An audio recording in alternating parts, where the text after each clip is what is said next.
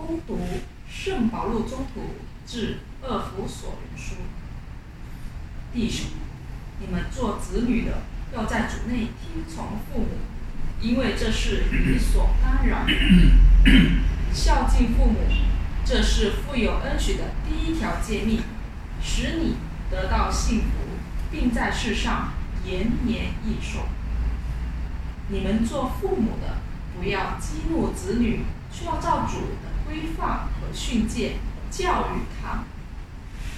你们做仆人的，要战战兢兢，以诚实的心听从身体的主人，如同听从基督一样。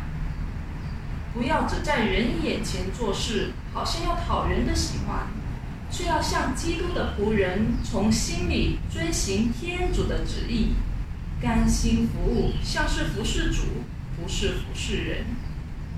你们知道，无论是奴仆或自由的人，如果做了什么善事，都要按他所做的从主那里领取赏报。你们做主人的，也要同样对待奴仆，不要恐吓他们。你们知道，他们和你们在天上同有一个主，他是不偏待人的。这是上主的圣言。感谢天主。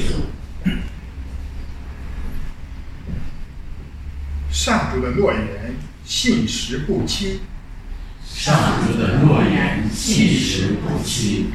上主，愿你创造的一切都称谢你，愿你的圣徒同声赞美你，讲述你王国的光荣，传颂你行事的威能，使世人尽知你的威能和你王国伟大的光荣。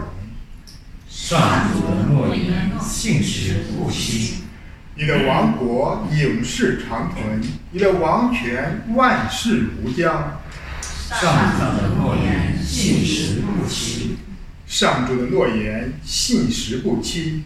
上主的作为圣善无比，凡跌倒的，上主必将他扶起；受委屈的，必使他直立。上主的诺言信实不欺。哈利路亚，哈利路亚，哈利路亚，哈利路亚，哈利路亚，哈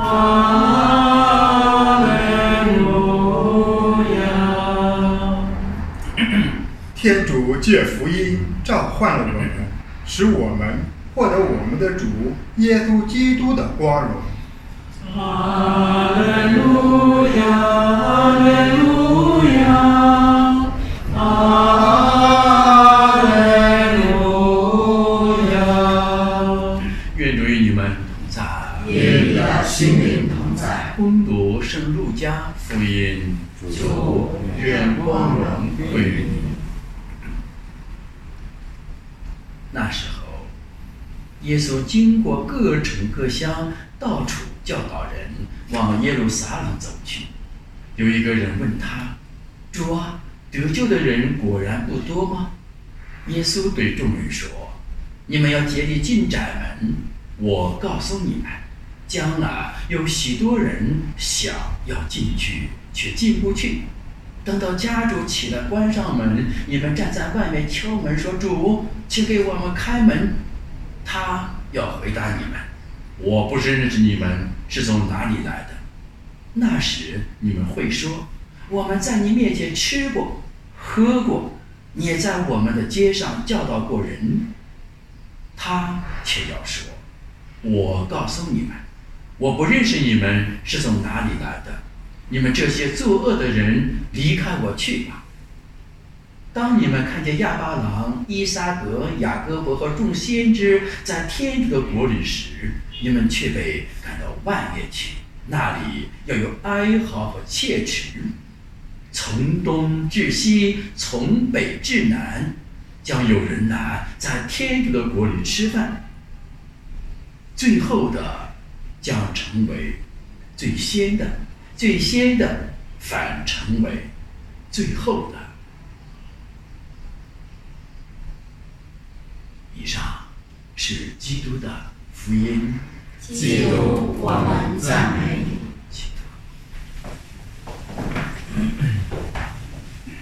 知行合一，信仰生活化，是今天我们聆听厄弗所人书和今天福音当中告诉我们的。我们知行合一，知什么？我们每个人要知道我们所信仰的内容是什么，我们行什么，要践行我们所知道的。换句话说，信仰要时空化，信仰要生活化，信仰要点点滴滴化，信仰要家庭化，信仰要工作化，信仰不应当有死角化。这是我们今天所分享的知行合一，信仰生活化。你看今天在福音当中，耶稣说，你们不要以为你们和耶稣基督曾经吃过喝过住过，那我们就进天国，未必是这样。但我们吃过住过之后，我们要把吃过住过的内容，这种爱的分享要实践在我们的生活当中。那今天保罗宗徒对厄弗所人说，怎么生活出来呢？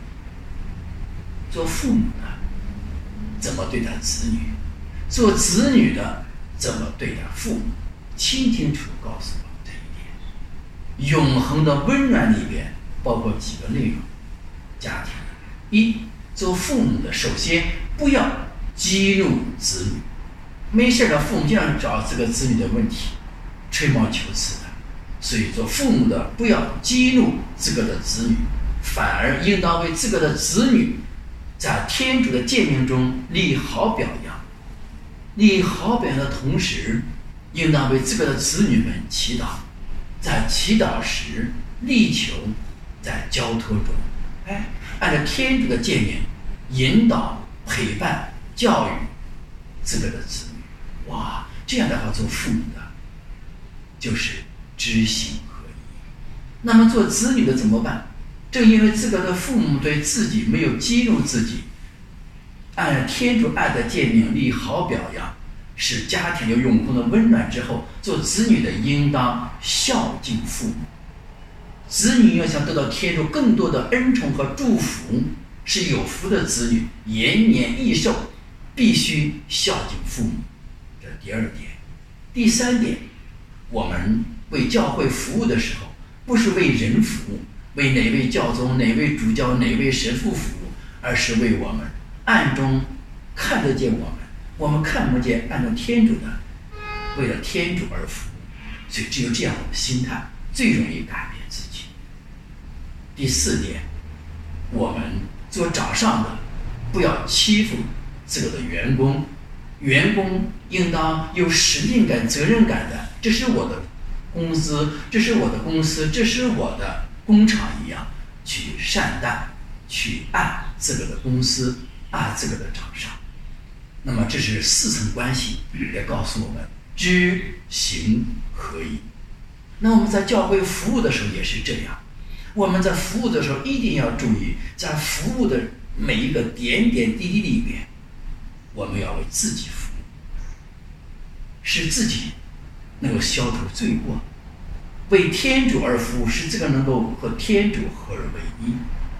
所以在服务的时候一定要注意细节，这个细节很重要。在我们打扫卫生时，在我们擦跪凳时，在我们擦安多尼铜像时，在我们打扫神乐厅时，在我们修剪树枝时，在我们做任何事情的时候，浇圣母山时，哇，这个水冲到哪个细节里面，不要冲到什么地方。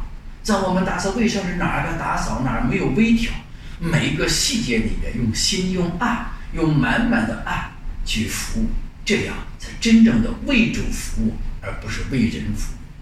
不要为了神父检查而服务，是为了心中的纯洁，为了天主无限的爱和无私的爱而服务。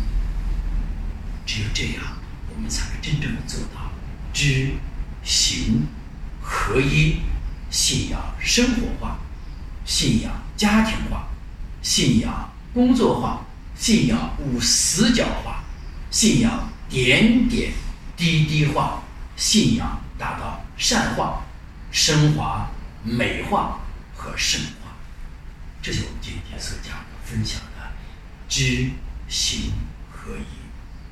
只有这样做呢，在后的我们要成为在先的那些在先的从小领洗的善爸们，要成为最后的。哇，多么温馨的感动我们的言语，温馨的言语有天主圣言，让我们力争